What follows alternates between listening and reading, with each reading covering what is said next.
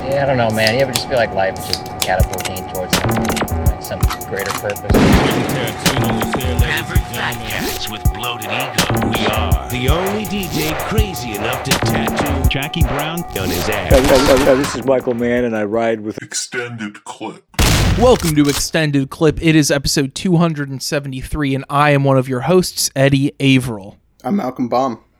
I'm JT White. And today, everybody's favorite recurring mini-series, the Extended Clip Executive Decision returns. See, I'm going a little bit in my YouTuber voice. Good. Yeah. We need that pep in our step. Yeah, we need high energy. Look alive.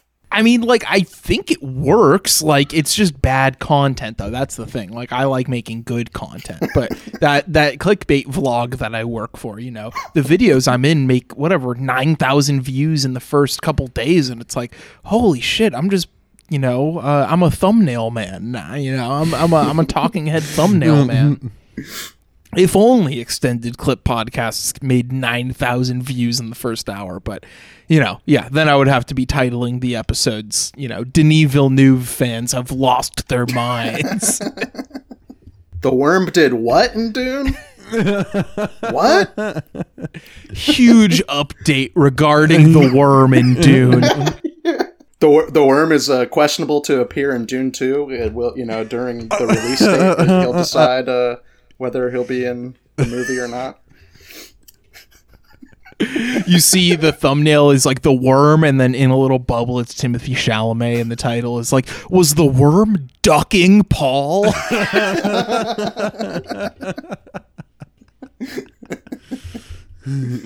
thing is, that does exist. Like, clickbait vlogger, YouTuber stuff, like, for movies, absolutely. Those guys, they get huge. Yeah, no, that's who we're competing with when we do reviews of, like, the new Christopher Nolan movie or something like that. That is straight up our competition. So maybe next time we do, like, one of the kind of bro auteurs that we still kind of take a bit seriously, we should frame the episode like that on YouTube, do a real full shot, reverse shot, like, debate, like those guys who always pop up on the timeline arguing about stupid shit. Yeah, that's a whole different world that we don't know anything about, too. Yeah. Like the YouTube movie review scene, you know what I mean? That's kind of like uncharted, scary waters. I don't know what's going on over there. I don't just know what put out thinking. the same podcast that's 8 minutes long twice, and once the title is Denis Villeneuve, the most overrated, and then the second one is Denis Villeneuve is next level. And it's the same podcast.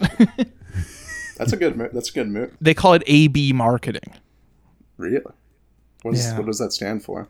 A to Well, B? it's like it's A/B testing rather. Okay. Yeah, you're putting two things out that are the same thing. Oh, A and B. A and B. Okay. Yeah, you're seeing which one's better. Yeah, I do that with the podcast sometimes. I'll put up a link through Spotify and I'll be like, oh, this is the new podcast, and I'll do it on like Apple Music. See which one more people respond to. That's a little peek behind the curtain. Don't give away all your secrets. Yeah. Look, that's the thing. That should be the new promise, is every time we do one of these Extended Clip Executive Decision episodes, you get one secret of the show. The secret is sometimes I do a little A/B testing. A financial, like, success-based secret, you know what I mean? Like, nothing salacious or anything like that, So you might be wondering, what is the Extended Clip Executive Decision? For people who donate at the executive producer tier on the Patreon, you will get to select the topic of an episode. We've had some stellar picks in the past, we've had some long movies, such as Mysteries of Lisbon, and some other 3+ chunkers, and this one is no exception. Our friend Jake selected this one, The Mother and the Whore by Jean Eustache, which is a hefty 200+ minute movie. And before we get into the movie, I just wanted to say shout out to the man Jake who did suggest this one. You are the executive producer of this episode of Extended Clip. You're going to receive a lot of profits from investing in this episode, you know what I mean, as an executive producer. we all know it's about the turnaround. So yeah, you have been hired, and your first duty is to find and hire 2 more people to be executive producers. Just turn this into like a triangle or multi-level marketing A triangle scheme. That's if we tried to do it, it'd be a triangle scheme, not a pyramid scheme. You know? It would be two-dimensional. Yeah.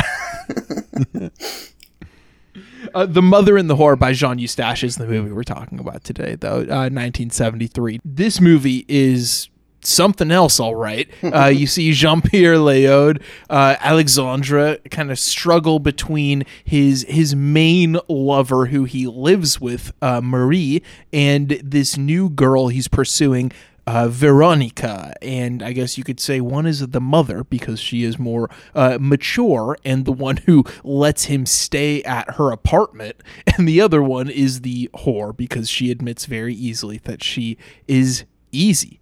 She admits very early on that she is easy. I guess she admits it easily too. She's very free and willing. Well, she's willing to offer up all this like very explicit sexual information about herself, especially as she gets closer to the Jean-Pierre Léaud character. But I think that's something that was very highly remarked upon about this film, is that like the sexual content, despite not having a lot of actual like sex scenes or whatever, the sexual content in this movie is incredibly explicit. It's like if Eric Romer characters were just like, you know, describing sex positions to you, essentially. It's like a very weird, like semi-detached, I would actually not even say semi. It's a very weird detached sense of sexuality where the movie is frankly about sex, you know, and lust and desire and how that entangles with love and relationships. But the movie is very detached when it comes to sex, as I said. Like the, you know, it's like frank, stark black and white, frank monologues about sexual experiences that usually are not very positive. And it's a very gripping movie because of that. All 3 performers are like just magnetic to the camera, and you could just watch them talk and go through their kind of petty faux working class, almost post-68 malaise Parisian lifestyle, where Jean-Pierre Léaud is like a journalist refusing to get a real job, basically, but can't afford anything. So he just like, you know, lives with whatever girl is allowing him to sleep with her at that point in time. And yeah, it's a very interesting dynamic in terms of the French New Wave, looking back at that 10 years later, and the effects of post-68 France or post-May 68 France, and also just a really gripping drama and very well stylized, very stark black and white, high contrast. I mean, the shots, the exteriors in Paris are almost underexposed. It feels like the night is just full of mystery and darkness and weirdness. And, you know, Léaud talks about falling in love with night people, and it's such an elusive mystery of like the city at night because it's not that classic, almost overexposed way of lighting nighttime scenes. And yeah, I really loved this movie. No, yeah, I mean, this is a pretty impressive chunk of a movie, you know, and it's a movie I was always interested in, but again, the long runtime, you know, I'm like, I'll get around to it, and I guess that's what the executive decision is for, you know, long movies, you know, forcing us to sit out in the seat and watch the movie, but yeah, I mean, just you know, what you described, what goes on, it's this, you know, this love triangle. We got a classic love triangle going on here. But it's so steeped in realism, you know what I mean? And kind of like this dedication to, I don't know, very like long conversations that you experience kind of in real time. And, you know, and especially these characters, you know, they meander, you know, the Jean-Pierre Léaud, Alexandre especially, I mean, he's a masterclass in talking about nothing. I mean, that's about at least an hour of the movie. It's just Jean-Pierre Léaud, you know, kind of not stalling, but kind of just going down these meandering paths and conversations. And yeah, and like the kind of like, I don't know, like talking about the realism, like, I don't know, like you hear like the cars on the street in whatnot, like, you know, you hear like in terms of like audio, it just feels very, you really do experience things as the characters experience them. And, you know, it's one of those talking movies, right? Like, you know, talking is the main event in this movie. And I have to say these characters in their kind of the tortured lives that they live and kind of exploring that. It's kind of terrifying to watch in a way, but it's I don't know. That's hard to achieve. You know what I mean? And doing that is a great accomplishment. I also had heard of this film before, and like, I don't know, it has a big reputation, and I feel like you go into something like this. I really didn't know all that much about it or what to expect. But yeah, I'm just like stunned by the frankness of it, especially in terms of like auto critique. Like, I feel I had read that like Eustache, the Leod character, is like pretty directly based on him, and like that is like such a negative portrayal of yourself, to just be like just a pompous windbag kind of talking out your ass all the time, like just sort of playing with like various women's feelings. And again, like with what you were saying, Eddie, in terms of like the frankness in which the film like talks about sex, this is a little different from just like being frank about himself. I don't know. I'm surprised. I don't know. There are a lot of movies about sex, and sexuality is, I think, a lot of what entices people to images, either pornographic or otherwise. Yeah. But it's, I don't know. I'm just surprised there aren't more movies that like have kind of this, that casual kind of conversational tone. I mean, I'm not saying that like this is necessarily how everyone talks about sex, but I don't know. It's a relatively, I don't know, plain, matter of fact way. It's just I was surprised in films of this era. I feel like I'm not hearing people say like cock or cunt nearly as often as they do here. And that, I don't know, just had me thinking about the way like sexuality is portrayed a lot in movies, but I feel like there are not large, weighty conversations about it that happen in this film. You know, it's interesting, the Romer comparison. This is like the movie that, like, Romer made movies about these type of people, and like this is like, this movie kind of feels like this is what their life is actually like. You know what I mean? You know what I mean? Like when they're not on vacation. When you're not on vacation, when, you know, in the day-to-day kind of struggle of it, because Romer definitely like idealized women and whatnot, and like, you know, kind of almost there'd be kind of like a appreciating them from afar type quality in his work sometimes. And like this one, it feels so real, and it, you know, like in the way people talk to each other, it's like, it's kind of ultimately, it's like, how do you like write this stuff down and perform it, right? Like there must be, is that going on? Is there some sort of... Apparently they did not deviate from the script very much at all. Apparently it was like a word perfect type thing. Which that's even more impressive to me, because it's kind of insane how he captures the beginning, middle, and end of a conversation and makes it feel so real, makes it feel how you would have it with a real person. Because there are a lot of like talking movies, but JT's right. They're like, I haven't seen a lot of movies that really dedicate itself to really steeping itself in the ebbs and flows of a real conversation.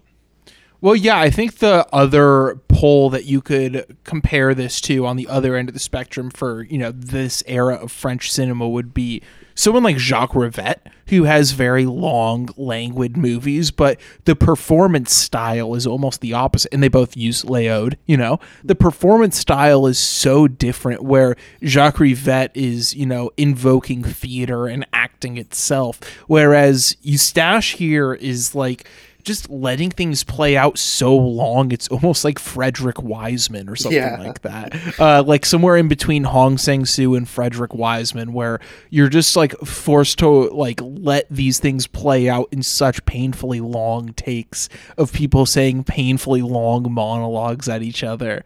And it's wonderful because of that. It's such a unique, novel approach to a conversational film. I also love the way that it unveils its structure. That's another way it uses the length well, is that he doesn't go home until like 20 minutes into the movie. So we start with him kind of feuding with the first side piece, if you will, that he discards or gets discarded by, and then seeing Veronica at the cafe and, you know, starting that thing and getting back with that other girl a little. And then 20 minutes later, you see him actually go home, and we see Marie who it's like, what is this? His mom or something? Like if, the literally like. No, but this is his lover who's a bit older than him and lets him crash at her place. And I really love that. It's almost like I hate that this is what I thought of because it's such a disparate comparison, but the pilot of Mad Men where he doesn't even like get home and you don't see Betty until like the end of the episode. He's just kind of been out fucking around doing his thing the whole time, and that's like the reveal is like, oh yeah, Annie has a family. I like how it plays with duration in that sense, especially. Like, it's just, again, I don't know, you get so absorbed in these conversations. Like, when you have, like, a reveal like that, it totally, like, snaps you into the realization, like, oh, shit, we haven't even, like, learned about these other aspects of his life. And even though it's, like, Marie's apartment, it feels like, I don't know, one of the classic male living spaces in a movie. Just him like sitting on a bed in shoes, like listening to records. Like that setup is so classic and so funny. Yeah, it is like the lives these people lead. Like their apartments are super like messy, you know what I mean? And like it seems like, you know, with Jean-Pierre Léaud, like he's living from whether he's going to live or not live, but have a place to live is, you know, dependent on, you know, if the girl he's seeing has an apartment. That's a pretty funny line. Like 2 hours in, he's like, I always make sure the girls I'm seeing have an apartment because I don't have one. That is an all-timer pickup artist line. Yeah. Women love helping a guy out, you know what I mean? It is just funny how, like, in terms of, like, it being a reflection on its life, it is, like, this is, like, laid bare and, like, so negative, you know, and it's just kind of impressive to, I don't know, to have that amount of self-reflection without any sympathy, you know what I mean? And it's, like, I feel like there's a lot of works where there's aspects of that, but it, you know, they kind of pull their punches, and here it's definitely some, he's really given it to himself. If what he says is true, you know, this is like his lifestyle or whatever.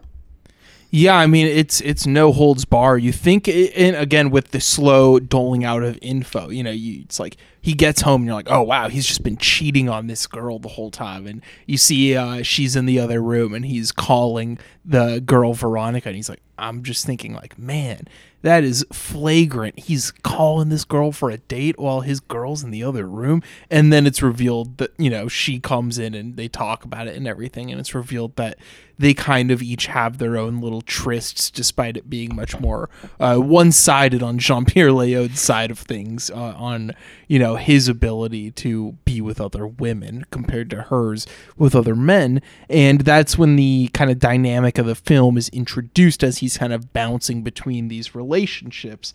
And I really admire just like the lived in space that you're describing, JT, like the male living space for sure, but it's also like, you know, there's memes of like this is where every e-girl is posting from, and it's just like a pile of shit on the floor with a laptop, you know, like that's definitely this girl's lifestyle. Like she literally just gets home and plops down on the mattress that's on the floor, you know, and she has all her records. That's all you really need. She's got, you know, some King Crimson, some Deep Purple, the oldies too. Can't forget the oldies. They love the oldies. Yeah. In this movie. Well, Léaud's always spinning the real oldie stuff. I think Marie is more into the rock. Léaud never drops the needle on a rock song. He likes the Rolling Stones, but only because he likes popular music, as he explains. He only likes popular music, and the Rolling Stones are no longer popular. And we do see a copy of their, at the time, latest record, Sticky Fingers, the uncensored cover, with the penis bulging in the pants right behind Marie's head at one point, for all you classic rock fans out there. You also, the other record you see is, of course, In the Court of the Crimson King, which is a great, you know, needle drop to have in this. You know, they were listening to the good stuff. That's all I'm saying. These people had good taste. They may have, you know, done some bad things in their life, but at least they were, you know, they were probably seeing good movies. You know, they're listening to good music, probably reading good books. Yeah, you got to distract yourself from the complete unpleasantness of your life in some other way. Because he's like, it's just wild how like he just doesn't have a job. He like talks about like going to the cafe to read, and I feel like you see him a little bit at the beginning, but clearly just to pick up women. Yeah, It's and to get so drunk fun. at the Yeah, cafe yeah. too. Like he's not getting coffee; he's getting whiskey Yeah. at the cafe every time, which is so funny.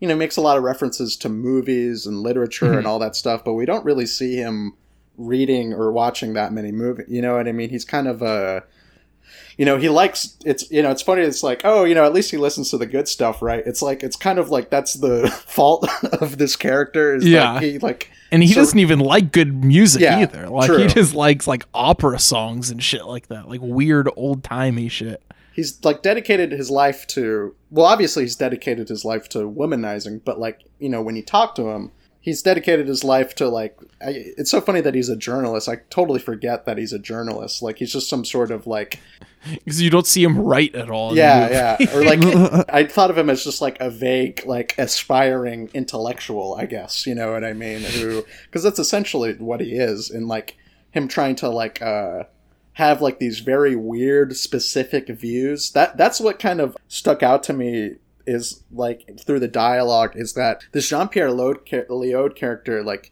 Alexandre, he always, when he's talking, like he just finds like weird angles and stuff and like kind of just like, I don't know, goes off on tangents from that mind space. And like, you could just tell that the other characters are like, you know, Veronica is just like completely lost sometimes. And like, like I love at the beginning when they first meet, right? Or not when they first meet, like their first date or whatever, you know, Alexandre, he gets stood up, right? And then the next time, you know, they meet up and like, she's like, oh, I'm sorry for like standing you up. He's like, no, it's actually good that you stood me up. Like, that's actually good. And she's like, what? Like, he's like, yeah. No, it's like, now we have like a basis and like a beginning and we could like, there's so much of that in this movie of him coming to an opinion that you don't even exactly know where the start of this became. You know what I mean? Like, how did he develop this opinion? Like, we don't see the start of it where he, you know, in his younger years where he had all these opinions. It's just like he's the least agreeable guy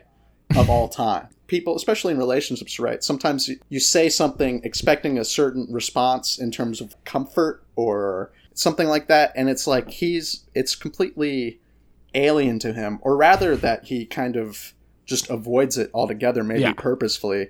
And it feels like a choice. It feels like he's not missing social cues. It feels more like he's making a choice to live his life as this superior intellectual type, you know? Yeah, that's kind of, it's like, that seems to be the reasoning why he has these like strange opinions, right? It's like, why? It's like, there's no reason to think some of the things he's thinking of other than to like be original, stand out as an intellectual, which is like, obviously, where does that get you? Not very far. He has his homie with the fucked up haircut who stole a wheelchair, and he just goes over to his house. He's like, "Yo, you saw that SS book?" Yeah, just there's like looking at Nazi. Nazi just like looking at Nazi books. Like, damn, this was crazy. Yeah, they're not like endorsing it. They're just like, this is pretty fucked up, dude. No, totally. I mean, it seems like the friend is a little bit more into it than maybe him. You know what I mean? Yeah. Having the books, and I like that beat where jokingly going through like the Nazi book, and like Léaud kind of flips through more, and you see some of the, you know, more unpleasant images, and you could kind of see his face shift a little bit, just being like, ah, geez, I guess that stuff was pretty bad, huh? One thing I like about this is that Veronica is always drinking whiskey with Coke in this, and I don't know, I feel like just going back to the new wave stuff, Godard always made such a big deal about Coca-Cola. You know, he had that line, this film is the child of Marxism and Coca-Cola. Is that masculine, feminine, or La Chinoise or something like that? I'm not sure where he drops it in a film and then it comes up throughout the rest of his filmography. Yeah, but I feel like, you know, him saying that in the 60s, pre-68, like the fact that then this character's perspective on the film is fueled by Coca-Cola, still that Americanism influence and everything, and whiskey instead of Marxism or whatever, is a good portrait of like the despair of younger French people after the failure of 68 and everything. And it's something that you don't really see someone like Godard attempt to show dramatically. He'll show that in voiceover, or he'll tell that in voiceover, I guess. But I like the representation of that by Eustache here, this kind of disillusioned younger generation. Not too young, because they were young enough to be around, 5-10 years before this and see it, how the tides turned and everything. So yeah, I just found that very interesting. It's kind of funny because Godard, he went out of his way to not be that guy, right? Like throughout the 70s was very politically active, made his filmmaking center around that. And yeah, this guy, Alexandre is like, yeah, he's completely like disillusioned by like politics in general, it seems like, and kind of I don't know, it seems like, like a lot of people, it seemed like maybe he had idealist views or kind of like revolutionary views, and then kind of the failure of May 68 just has left him to just be, abandon all his moral scruples, so to speak, and just develop. Well, he weird talks about views. it being like fear of violence when he actually saw the violence break out and it like broke through his political views or something like that. And that's like a pretty weak sentiment for like a person like if they want to be something of a political journalist or something like that. But that's maybe the deepest critique of the movie beyond the womanizing and everything and like the horrific behavior. It's implied that he hit that one girl until she bled at one point, like in a past altercation. So that's got to be up there for his worst crimes. But being like this young political idealist journalist who at the sight of violence at May 68 was like, I'm scared, I'm gonna stop being into politics now. Like it's a pretty harsh auto critique of this autobiographical reading is to be believed. Yeah, and just kind of the strange views that develop after that, because like I feel like, I mean, there's so many monologues, right? But isn't there like, there's a crazy monologue, right, where like he's basically saying he wants to go trad, right, or traditional, or like he's mad at abortionists or something like that. He has a couple conservative monologues. One is like, I love that one where he starts off complaining about like murderers in the streets, and he's like, and by the way, if you count abortionists, that's even more murderers in the streets, and then it just goes off on a total anti-abortion thing. It's like, whoa, Jesus Christ, buddy. I think I say the term mental maps a lot on this show. It is like, I think the movie does a great job in showing kind of like the warped mental map this guy has, and it's kind of it's unique. I'll give him that, and that's what he's looking for. It is unique, but it is maybe that makes it even all the more worse in a way. I don't know. Yeah, it's interesting. I mean, also, I feel like we see a little bit less interiority from the Marie character, but Veronica, there are elements to it. I don't think like that the film is taking necessarily like a negative tone towards the fact that she like sleeps around. No, but it just takes pity upon her. Pity. Like there are just some ways that she describes just like how she is getting fucked that is just so miserable. Like just like interns being like at the hospital that she works at, just being like, yeah, no, we're like trying to trick her into fucking her, and then her being like, I went along with it, like whatever. It's harsh, and it's like, it's not even. I feel like there's like an added just like brutality to it, because the way she's telling it is not like her like I like actively reflecting on like the trauma of those events. It's just like very, I mean, I would say like necessarily casual conversation, but it is recounted more casually to Léaud, who like his mind is just somewhere else entirely, just completely not giving a fuck. Yeah, no, I mean it is I think towards the middle of the movie, like you really do get a sense of like, both these characters have kind of like Veronique or whatever, and Alexandra, they kind of have like a sense of cruelty to them, you know what I mean? That they kind of like deliver in like very normal ways, as to like, well, what are you mad at me for? I'm just telling you how it is. And like, I thought of a scene, there's a lot of dialogue scene. A scene that stands out that kind of relates to what you're talking about, JT, in terms of her recounting past experiences, is like talking about like a lover she had and being like he was so bad, like he sucked. Them bonding over that, that's a normal thing to do, but it is just given what happens before. Like I don't know, like there's like a real palpable sense of cruelty that they indulge in. There's so many avenues that this film goes down. Like there are characters that'll just pop up for a little bit and then go away. There's this woman who I guess Jean-Pierre Léaud's Alexandra had dated a while back, and then she had been in the United States for a while, and she comes back and has this goofy giant cast over her hand, and they just like flirt for a little bit, playfully, but still just like as friends or whatever. And then an hour later she pops up in the newspaper being accused of murder. And I feel like the world existing beyond this very insular melodrama of polyamory is very funny, because we didn't really get into what ends up happening. So these affairs running concurrently end up running into each other, of course, and they experiment with just like all three spending the night together. And how do you think it goes? It's awful and weird. And, there's always one person who's very unsatisfied in any of those moments where all three of them are in a bedroom together or something like that. Especially when the two women are getting along, like even like in a non-sexual way, when they're just like chilling, like he's just getting purely humiliated because they're just ganging up on him, like basically taking the role of the audience, questioning all of his moves. But then in the end, it's like, we're both into him, so whatever, you know. And then the audience is like, well, we're watching the movie.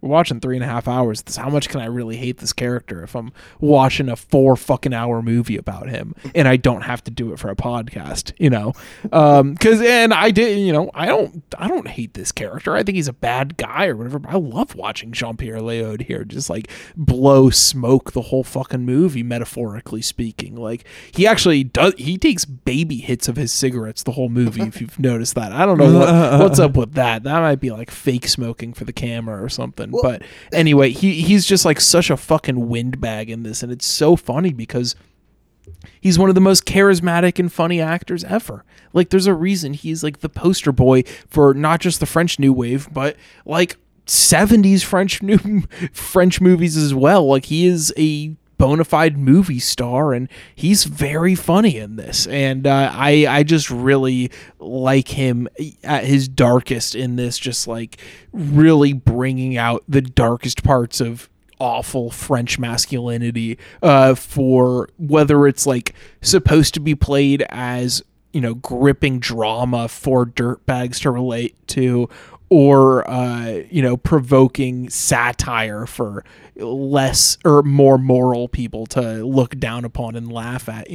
I think the truth is probably somewhere in between, and that's why Eustache works so well here. It's like you have to understand that kind of psyche to portray, let alone critique it. And it also reminded me of Renoir's La Chienne, which we talked about a little bit last week, and that especially Furtado's line about it when he said it was a meet cute of wretched souls. I mean, this one is also like that. It's like the post-New Wave version of La Chienne, really. It's this like romantic triangle with more new ideas about romance and everything, and very much dialogue based in an art house movie that runs 3+ hours, but it kind of has the same core of that too. And I just I can't say enough good things about it. Yeah, I mean, to speak to what you're saying about Léaud's presence and just like watching him and not like obviously detesting him, but there being something there. I mean, it just speaks to like, again, like that dirt bag like type of guy. It's just like, I feel like it's an archetype that still exists in people. Like there are some people in life that do have that kind of like effortlessly charming like quality of their personality. It's like, I don't know, you see someone like that, like, I don't know, guys at parties or other types of, where it's just like, why is this person with them? Yeah. And obviously there's like a magnetic quality that like he's able to draw women in with. And I think that like, I know casting Léaud like as the dude to do this like just makes perfect sense, because like even though like, I don't know, he's just blowing smoke,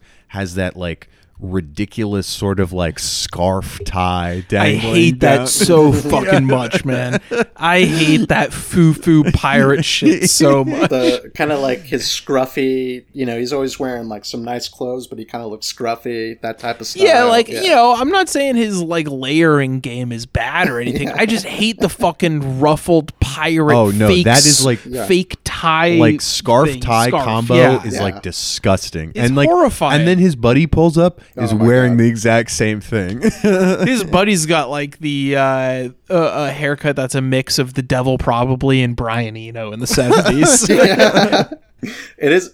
I think speaking of the characters, it's like, obviously if you're to make a movie where the whole point it's like this character is bad, it's like that's not really worth 3.5 hours doing, right? Yeah. You know what I mean? It's because, to be honest, I don't find the characters likable. Even the sympathetic characters in a sense, right? It's that these people are, at least with Alexandra and Marie too, but it like the focus is on the focus on Alexandra and Veronica is much more intense in that these people are creating miserable lives for themselves, that they're dooming themselves due to their tendencies, and kind of like the last moments of the movie, or not the very last, but like the last stretch of the movie, I feel like you really realize that. I made that joke at the beginning, like 2 chicks at the same time, that's every guy's dream, right? And then it's like, when we see that go down, there's no threesome, but like they're in the bed just sleeping together,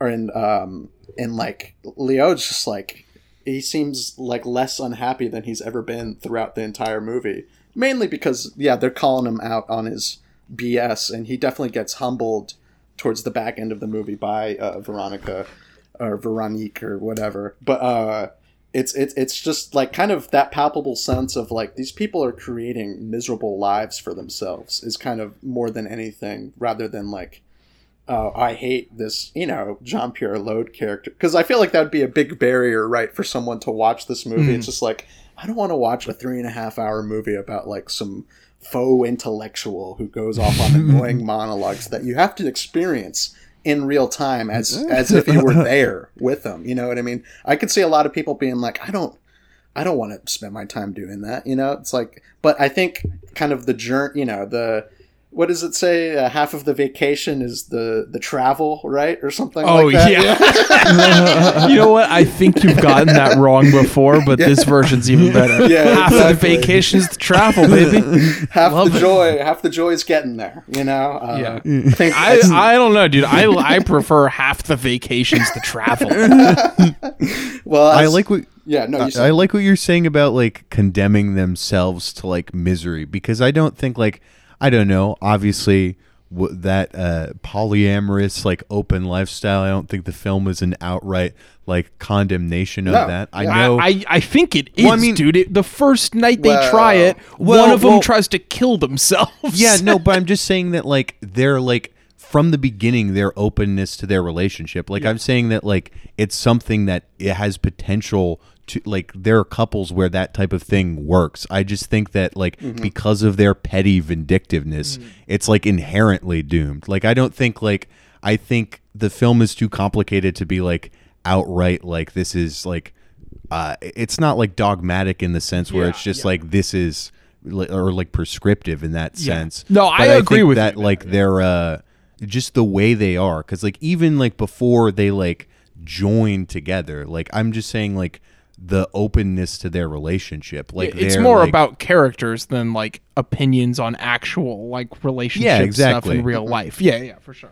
But yeah, I think that's just like they're just so doomed there. Like why would you go through with that? Like if like Marie, like there are so many conversations where Leod and her are just like going back and forth where it's like, oh no, I love when you're like pissed off and jealous about it. And that's like, if you're in that type of thing and want that to remotely work, you should be talking about that kind of thing. But they just so like, I don't know, the love hate is just so insane. or even like with Veronique, the character, like the monologue she gives at the end, right? You know what I mean? Like obviously like the movie kind of gives her a little bit of like high ground to kind of judge Alexandra from, but it's like you know, it's like the movie's not condemning like sleeping around with a bunch of men. It's like the mentality they have while doing it. It's not about what you do, it's about why you do it, right? You know, and Veronique, you know, she's like miserable at the end, saying like she doesn't even quite, you know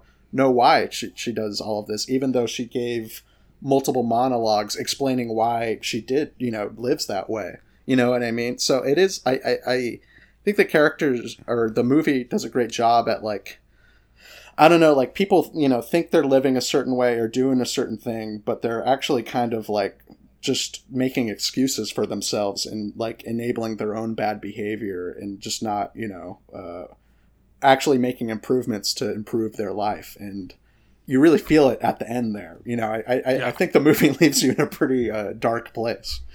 It absolutely does. And yeah, I agree. Like, yeah. I got defensive saying it's not the movie is anti polyamory. It's against their relationships because of the characters, of course. As you said. Yeah. Against their polyamory. Because it's like, yeah, exactly. Like, that's what you get out of a almost 4-hour character drama, is you're not going to get stand-ins for grand statements, like, altogether. There's going to be a lot of that, like I said, like the stuff about post-68 France and everything like that. But I feel like this is so much more about character specificity than anything, and the performances and the dialogue do such a good job at honing in on that specificity. And I just I can't say enough about this movie, so I will stop and give it 4.5 bullets. A very strong outing from Jean Eustache. This goes alongside La Belle Noiseuse as a certain type of movie. Now, this is a certain genre of art house movie where it's like purposefully unerotic, like it's a detached sense of eroticism, but like the fact that the people who are rolling out to it are usually like kind of sexless movie nerds. They're like, oh, dude, that movie was like hot. Yeah, definitely a lot of jerkables in this movie, right? Yeah. The re-jerkables. Mr. Skin, the mother and the whore. I watched this movie on Rumble, which I thought was pretty funny. What is Rumble? It's a free speech video network that Dave Rubin, conservative figurehead, started up. And I was just looking because we got a download link to this film, but like the VPN, or I needed a VPN. Yeah, the whole mega situation. Yeah, I didn't want to figure it out, and so I knew Rare Film. Shout out Rare Film. They have a lot of stuff, and I couldn't the download link was gone, but there was a streaming link for Rumble, and I guess maybe Rumble's, you know, they're not as tight on copyright and shit like that. So it was just funny. Right after I watched The Mother and the Whore, like I let the credits roll. I like went to the bathroom and like I came back. It's like a huge Dave Rubin conservative podcast. It's just on my TV screen. So not really related to the movie. Oh my like, God, that's so awesome! Shout out to Rumble, the free speech network. Maybe a future sponsor of the podcast. Maybe that's what I would love to get into that. We'll be hosting extended clip exclusively. Who knows? We'll get a Rogan deal or something like that. But yeah, watched. You know, people. I feel like I was a Tubi pioneer. You know, I'm not going to claim credit there, but, you know, people making, you know, like, oh, the best movies are on Tubi. Maybe the best movies are on Rumble. I don't know. Rumble. That is just ridiculous. But it might be great. Hey, that might be a future sponsor. So Rumble, shout out. Shout out to Rumble. We love our free speeches. If there were true free speech, people wouldn't get so mad at me. Malcolm, final thoughts and a rating on this one? Yeah, 4.5 bullets. I need to check out more of this John Mustache, as I like to call him in America, John Mustache. And because this was a very Mustache John. Who are you talking about? John Waters? Yeah. I like the specific task that this movie accomplishes is it's not, you know, it's not a task that I feel like a lot of people or filmmakers would be willing to endure. Like you telling me that like it's all heavily scripted too. I'm even kind of more impressed by it just because it really captures like a sense of realism, like in conversation, like conversationally. And I think it's not just, I don't know, people hearing this who haven't seen it is like, well, what's kind of like, what's the purpose of this exercise of like 3.5 hours of, just to realize that this guy's shitty. It's like, I could tell he was shitty from 5 minutes of watching it, but I think the way it comes to its conclusions is just in a real complex way that's, but that feels simple because it feels realistic. So yeah, I was just really impressed by it. And I felt like, we got to talk runtime. I felt like it moved super quickly for a 3.5 hour movie. And like, Yeah.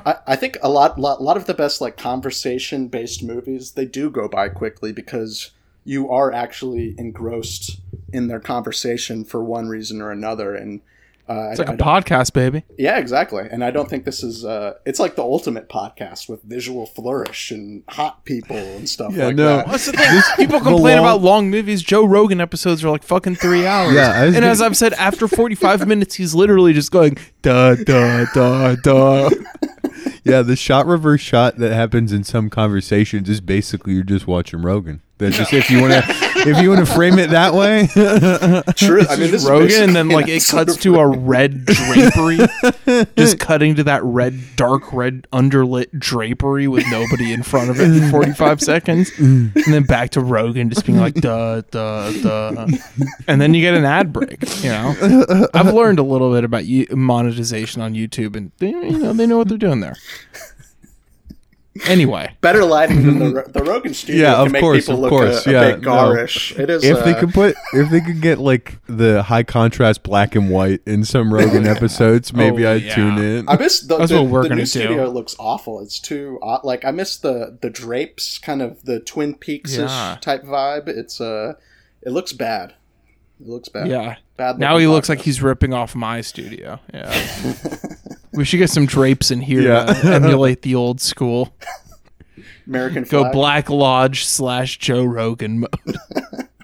That's kind of the balance of this podcast we've been trying to get forever, right? So Yeah, we should make an alt logo where Chris Kyle is swapped out with Joe Rogan. yeah, should we get a new three? The new And three then, wise men of the podcast: Rogan, Yeah. Lynch, and we need a third one there. I don't even want to think about it. I don't like this idea. And I really hope none of our Photoshop savvy listeners do anything about it. JT, or Malcolm, did you give a rating on I it? did. You said 4.5. Bullets, Okay, 4.5. JT? I'm going 4.5 bullets as well. I mean, I like Malcolm going back to saying like, well, why are you going to watch 3.5 hours about like shitty people when you know right from the beginning? And I mean, I feel like, at least in my mind, that is like some of my favorite type of art is about like people that are incredibly unpleasant. I'm certain like the two of you, just the people that are generally attuned to the podcast, you want to watch people do bad things. And also just like in something as like rich as this, you get to explore that psychology to like, I don't know, just various ends, like with what you were saying, Eddie, about like 68 and just sort of understanding the process of how Leod's character has sort of veered away from being more actively political. I think, Malcolm, you had mentioned just sort of the like way people sort of lie to themselves and convince them to like go about that their patterns of behavior are okay.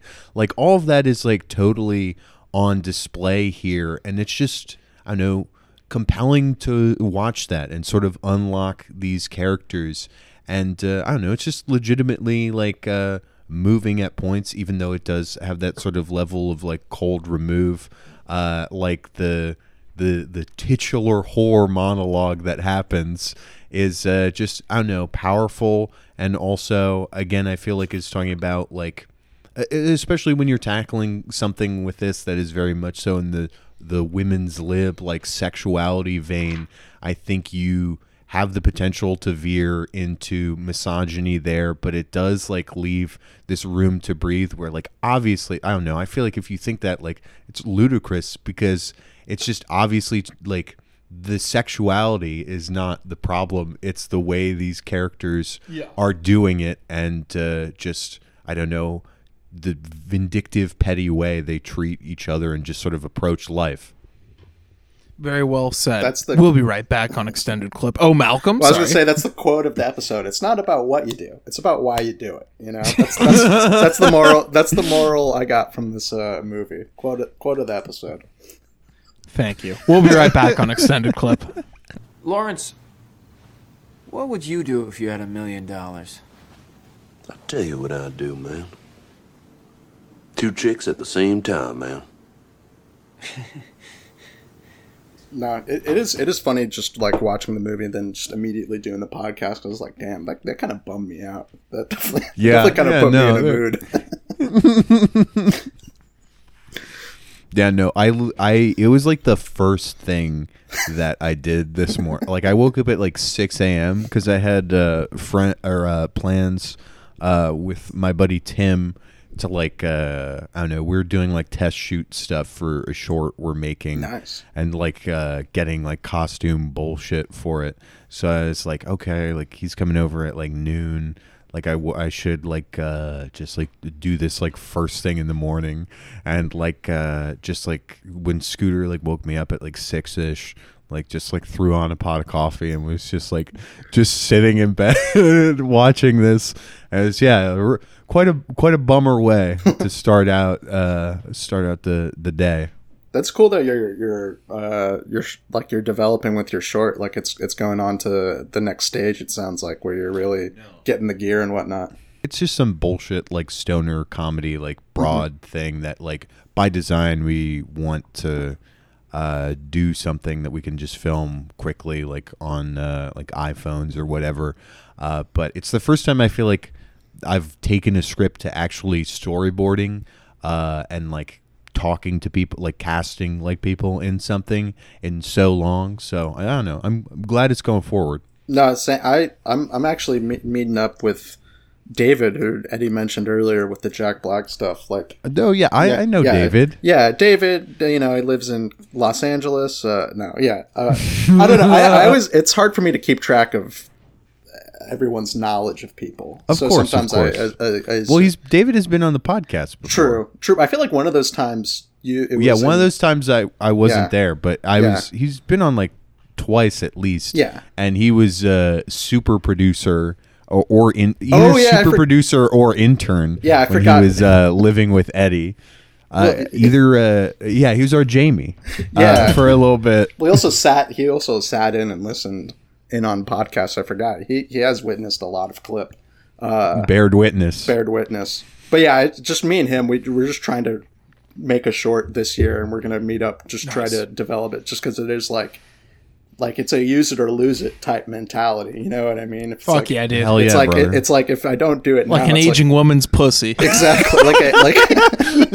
I'm like an old hot woman who's just about to lose her attractiveness, and I need to fuck You're all just that. You're just a woman about to turn 30. That's the line. I was thinking like 60s, like when you need the rejuvenation surgery. Kegels. You really getting the Kegels to tighten my pussy, but that plot line on Kegels to tighten. season 12 of Curb, the rejuvenation thing has been like Hilarious. I've just been thinking about it nonstop since I watched the episode. It's so funny. most people won't go there. You know, he goes the tightness. I think Curb Your Enthusiasm has the most vagina jokes of any show of all time, probably.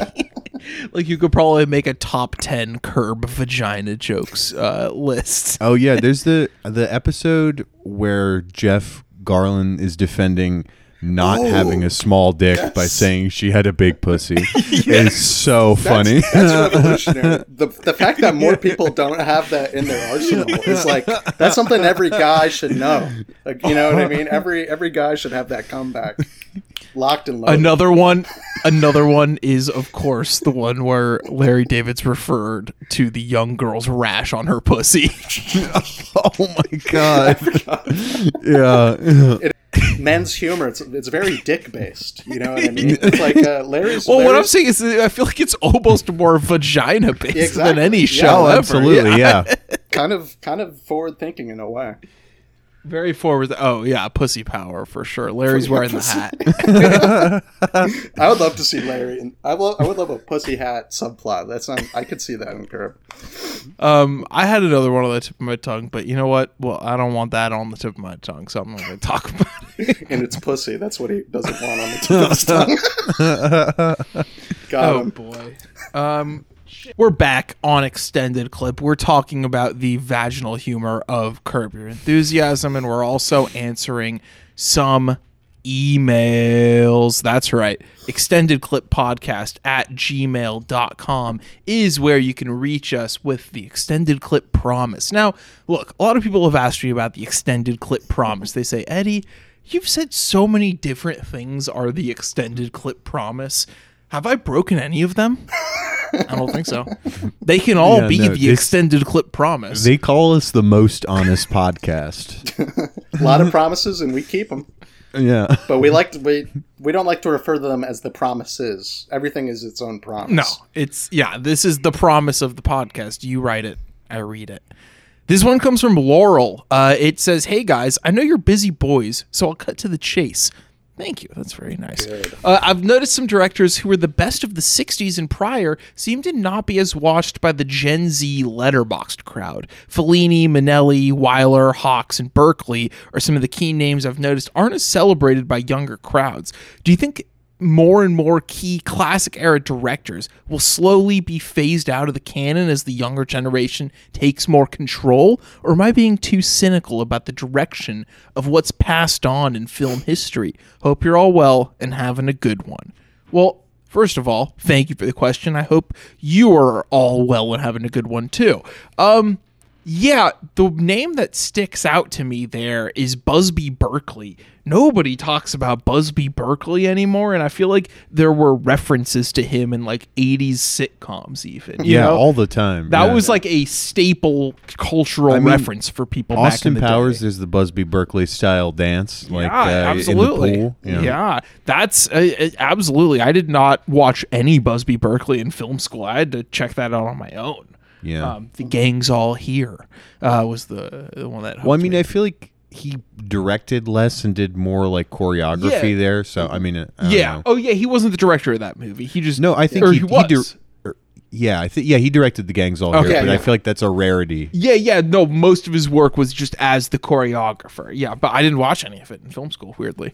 But yeah, any responses to this one, guys? Well, I think it's kind of a hard thing to gauge, right? Like the Gen Z, like I feel like Hawks is still in pretty high regard. I think it's kind of hard to chart what the Gen Z letterbox crowd is doing because it's like I think of the Gen Z. I guess I'm Gen Z, right? The Gen Z letterboxers. Are you? Yeah. Yeah. Well, what's the Malcolm's year cutoff 14. there? 14. Malcolm is 14, but what's the year cutoff there? It's born in like 9/11. It's like I don't know. I've heard different variations. You know, like I've heard some people say like 27 and under right now is Zoomer. I don't know. It's kind of all. That's weird. It's all hogwash to me, man. It's age is just a number to me. Oh boy. But not in regards to laws. That's where I do take age seriously. But I also think of the Gen Z letterboxed crowd or whatever. Like, okay, I would say if that's your definition, then most of Letterboxd is Gen Z. Then probably at this point, it's become such a popular app and young people are who use social media. So yeah. The Letterboxd crowd, I would say, does not prioritize Minnelli and William Wyler and Busby Berkeley. And obviously there are the smaller auteurist circles and stuff like that. Like, I feel like Fellini, you're still gonna, like, you go to those movies, they're all gonna have like a 4.2 average and like all the top reviews are 5-star raves and whatever. Maybe it's just like the quantity of younger critics you can't really point to that are huge Fellini heads, I guess. Is the only quantitative way of saying it. Because, like, still taught in film schools, still high averages on all the critical scores and all that shit. Like, it's really hard to point outside of very small insular spheres to say anything about Fellini's fall as a cultural standpoint. Because I feel like that's just still one of the touchstones of, like, you make a reference to a classic European art house filmmaker, it's going to be Fellini or Bergman, kind of. Yeah, I just feel like in general, it's like, I don't know, a lot of, especially thinking towards the younger end, it's like, and even like other generations, like people are like ahistorical, especially when you're that age. Like I feel like you're getting into movies, like you're probably going to watch like a bunch of newer shit first. Like even older generations, I feel I like was going to say it's not a Zoomer exclusive thing. I feel Yeah. like this is just cyclical. Like every generation, like at a certain age, like I did when I was 19, I probably was like, oh yeah, no. I mean, if Wolf of Wall Street was my favorite movie I saw this year, and everything gets better as it goes, and it's the newest cutting edge thing, it's the best movie ever, you know? Like, Yeah, and then you kind of grow. So it's not, a Zoomer specific thing, but yeah, so I get what you're getting at there for sure. I think it's just how deep into it you want to go. Yeah. Like I think again, there are a lot of like, what's the fucking film critic that like Lex G cites a lot as like who does like The awards ace? Yes, the awards days. They're like, again, I think it transcends just like generational stuff, and it's just like, what is your limit with like being into movies, like how curious you are. Well, with this question, I feel like it implies that they're like watching other directors instead, you know, right? Which I like, they're watching Dreyer over Minnelli. Like, I don't think that's the case, right? Like, the people who are into watching older movies, whether they be young or old, they're, you know, recognizing these names. You know, maybe they don't prioritize, you know, Fellini as much as like a younger cinephile back 20 years ago would. But I feel like if you're talking about just the general Gen Z Letterboxd crowd like that, like the majority basis of Letterboxd users, they're not going back to older movies in general, right? Like that's like I don't think it's true. I don't think it's like, oh, they're choosing Dreyer over Fellini now. Like maybe that's just they're choosing Greta Gerwig over Fellini. Yeah, so it's like they're just watching. That's the thumbnail image. Fellini washed, Dreyer now popular with teens. So like the question, I feel like maybe I'm reading too much into that aspect of the question, but like I feel like the people who are going back and watching older movies, like I don't know, I think especially like Hawks, like I think they're going back and checking that out. And also I guess another aspect is that like the canon without the internet, right? Like the canon that was presented, right, was the pathway to like watching and getting into older movies, right? Like you were presented with Fellini up top because he was super popular and there's a lot of writing on him. Now, like, if you're a younger cinephile and you have access to download any movie you want, you could be like, you know, like that's not like Fellini sounds cool, but you know, I'd rather watch like The Mother and the Whore first. Like I want to get into like the super intellectual heady stuff before I get into, you know, like the quote unquote basic art house stuff. And so I think that's an aspect to it, is that you could kind of create your own path of education.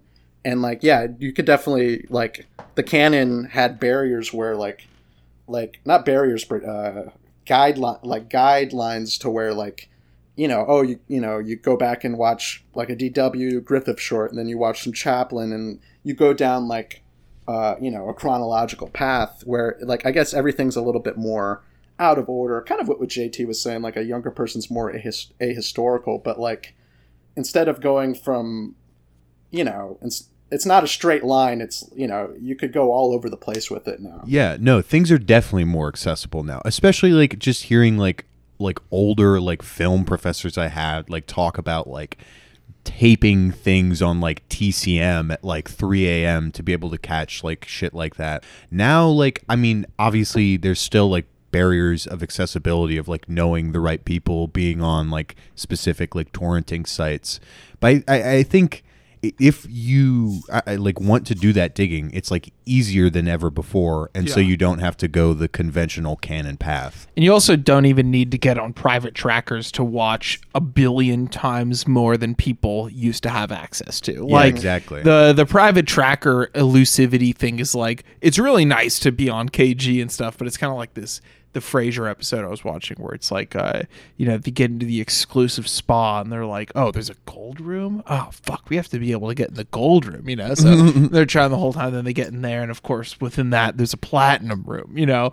And so there's always going to be like more and more obscure, weird shit. But like, if a cinephile is getting into stuff now and they go beyond the curated recommendations, and or even if they use those curated recommendations of like the TCM channel on HBO Max or Criterion channel or just like the classics tab on fucking Hulu and Netflix, like, and start just like digging for stuff they might like, yeah, it's easier than it'll ever be. The basic torrent sites, you know, it's not like the Pirate Bay only has fucking the new TV shows that came out. That's like fucking, what, at this point, 20 years of torrents. Like, that's, people have been uploading even DVD rips of obscure art house shit on there forever, you know, and not advocating for criminal activities necessarily, but I guess I am.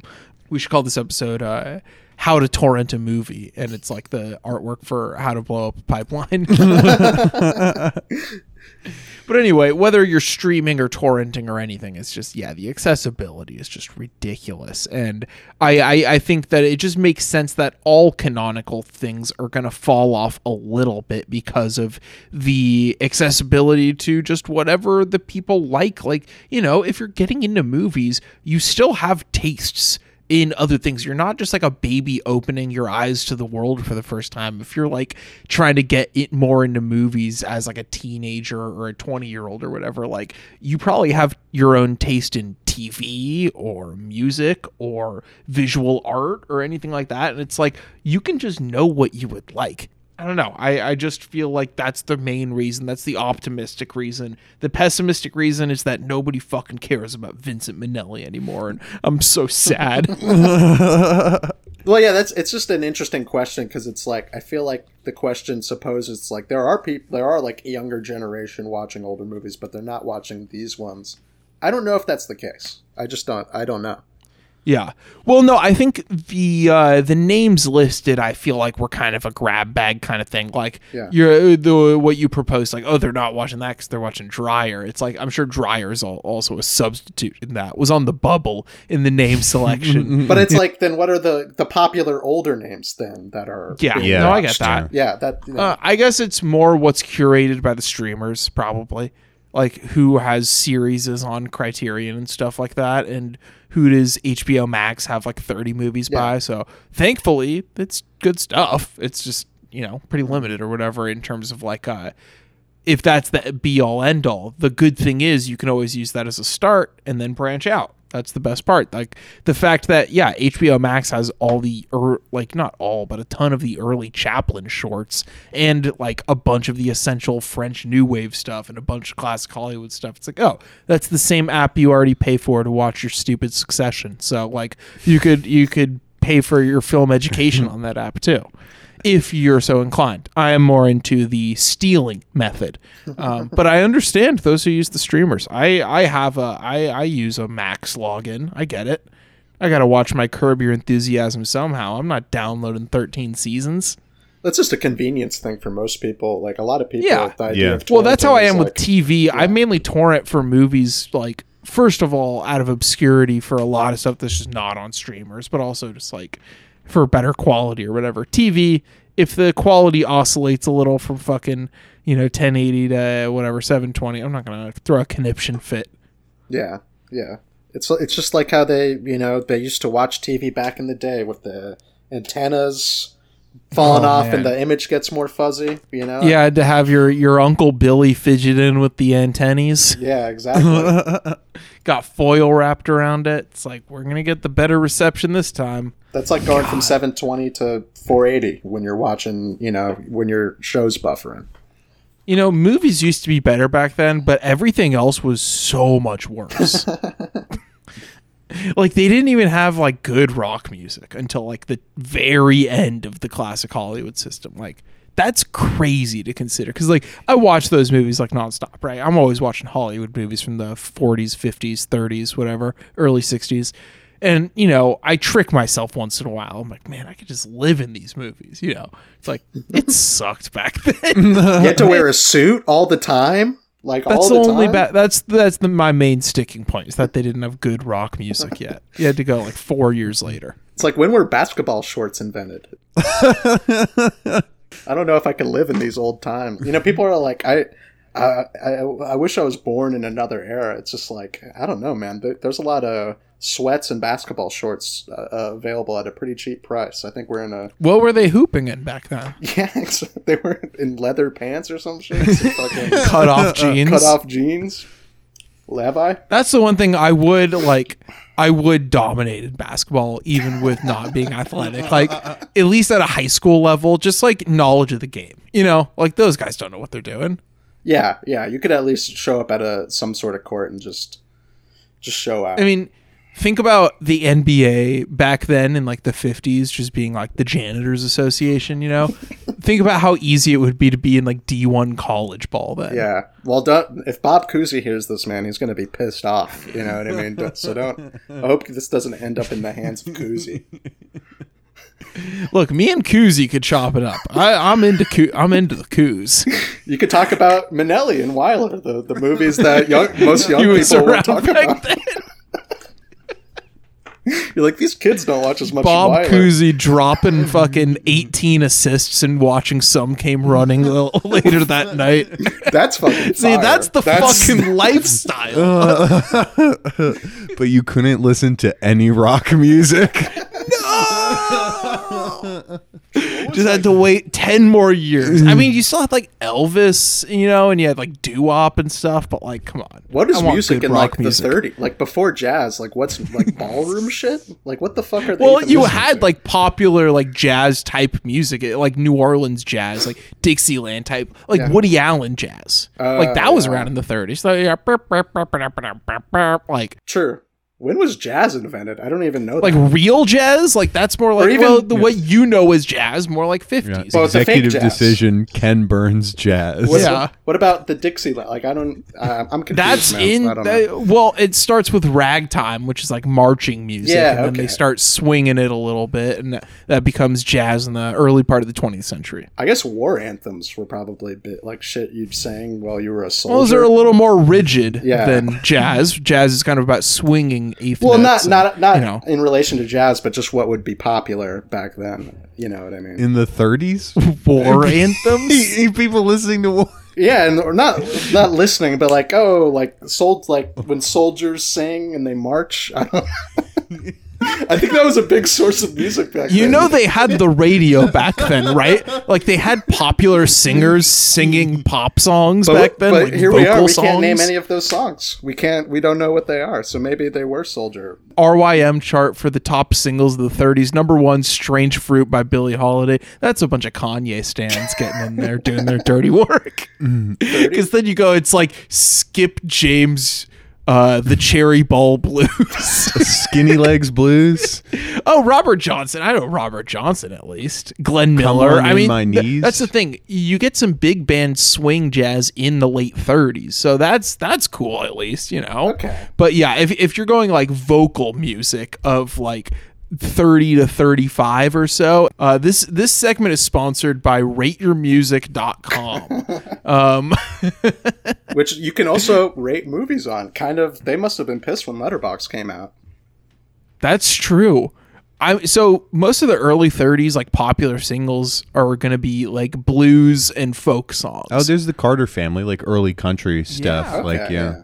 Okay, see, I'm getting Blind to Willie better Johnson, you know, Cab Calloway and his orchestra. You also have some early novelty songs too. You have like Shaving Cream by Benny Bell. I'm gonna look that up. When was Oh that? man, when Shaving Cream dropped, people are going crazy. When was okay? It's not 1975. It was like the 30s. This Malcolm, do you know this song? No, I'm not familiar. It sounds like you guys Oh are. man, yeah, 1946. Okay, yeah. Well, it's a song where the guy keeps sounding like he's about to curse, and then he says another word. You know, that's still popular till this day. Like shut the front door. You know, people still like that. Exactly. People still Yeah, like that's that. still popular. It's a major shut the front door predecessor. You know. But yeah, so they did have novelty songs back then. I like novelty songs. Weird Al got me into music, man. Exactly. Other email comes from, oh my God, this one comes from Matt Farley of Moturn Media. We were just talking about Don't Let the River Beast Get Us earlier. He says, Dear Extended Clip, not enough people are talking about Summer of 42 from 1971. It's a great movie. It's the movie that Danny and his mom are watching on the TV in the great room of the hotel in The Shining. Kubrick clearly agreed with me that it is a great movie. I watch it regularly and I never grow tired of it. It has a wonderfully relaxed pace without ever being boring. It somehow manages to combine elements of teen comedies and elements of contemplative art films. Oh yeah, I love the show. Thanks for including us in your Best of 23 episode. Matt Farley, Moturn Media. Well, Matt, all you have to do is keep making good movies and you will continue to be on this list. So I looked into this movie and it looks really interesting, more so for just like the overall arc of the director, who is one of these guys who like started at the tail end of the studio era and went into New Hollywood, Robert Mulligan. His most popular movie, of course, is the To Kill a Mockingbird adaptation with Gregory Peck. But, you know, he works from, let's see, his first proper movie is in 57, Fear Strikes Out, and his last one is in 91.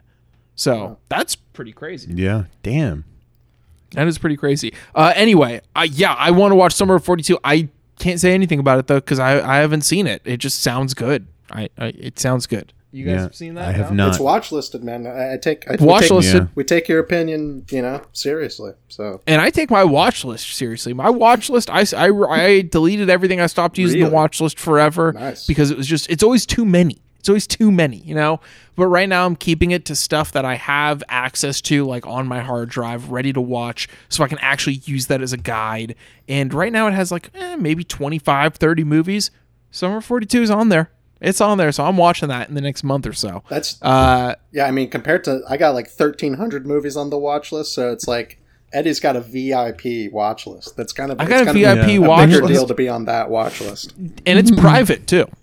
Not That's available the to the best thing. public. You can't see Not it. available to the public. I do not like seeing people like, look, a lot of people, I've asked them about certain things about Letterboxd. They're like, you use the activity feed like it's a real social media, and like it's embarrassing. I'm like, yeah, I do look at the activity feed, and I don't like when I see people adding things to their watch list. It's like, who cares, you know?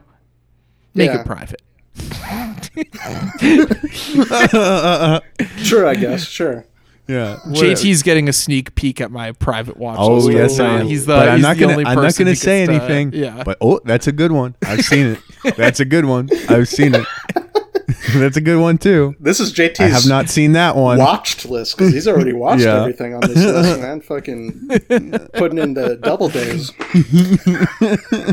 Putting in the double days like he invented fucking baseball. That is going to do it for this week's. Oh no, you guys have any final thoughts on this week's extended clip, or should we wrap it up here? We could wrap it up. I'm good. Yeah. All right, that's going to do it. You can email us and you can support the show at Patreon. The link will be in the description. $5 a month. It's a great deal, folks. It's the best deal in town. It's $5 a month and you get an extra episode every week. And if you donate at the executive producer tier, like for this episode that our friend EP Jake did, you will get to select the topic of an episode. Look, we went 80 minutes. We went more than our contractually obligated 60, by the way, now that we got that one bad review about half episodes. Now I'm going 60 every time. I'm on the dot. I can't fucking... Your reviews, Matt, we take me them like to that. heart. Look, we read the mean the stuff thing is- and we get sad, you know? Well, like, I just don't get it if you like the show and just are mad that you can't access certain parts of it. Why does that mean 1 star? I think, well, like, there's- just tell me that you're mad. The show tell has me some- that you're mad. some If former- you like the show, it's not 1 star. If you listen to even one episode, 60 minutes, that's not 1 star. It's not an honest rating. You're right. It's but not. I think there's also, a small aspect. We've had the podcast long enough where we have some former fans. So that's a thing. That's something to look out for. The former fans. Yeah, I used to be into extended clip, but I kind of grew up.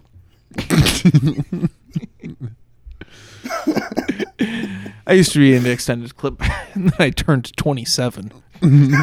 Yeah, once I stopped doing double features, I stopped giving a shit about this stuff. It's kind of got boring. It's like one. And once I got a girlfriend, it was over. Although I do salute any man who is listening to extended clip while in an apartment with their girlfriend right now, because I know there's a couple of you, and you're strong, brave men to do so. Semper Fi. I don't even know what the next episode is by. Oh no, one of the episodes next week will be Long Arm of the Law, getting back into our fucking classic Hong Kong action shit, joined by Eric Marsh, returning guest of the show, Mr. Marshlands himself.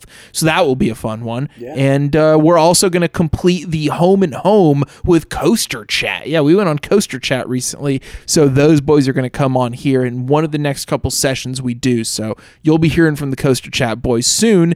And the final piece of news, we did not announce it officially on the pod, but the winner of our listener poll on Twitter was Takeshi Kitano, and that will be the subject of our late February mini-series. That's right, the last few episodes of February, I'm thinking maybe 3 episodes, maybe 4, will be on Takeshi Kitano. Each episode will feature, will focus on one film, while I am surely going to be watching a lot of other stuff by him and filling in the gaps on the other segments, but, I'm not going to make the listeners do all that prerequisite work. Each episode will be focused on one movie, and we'll have a nice couple of weeks with our good friend Beat Takeshi. You guys excited for that?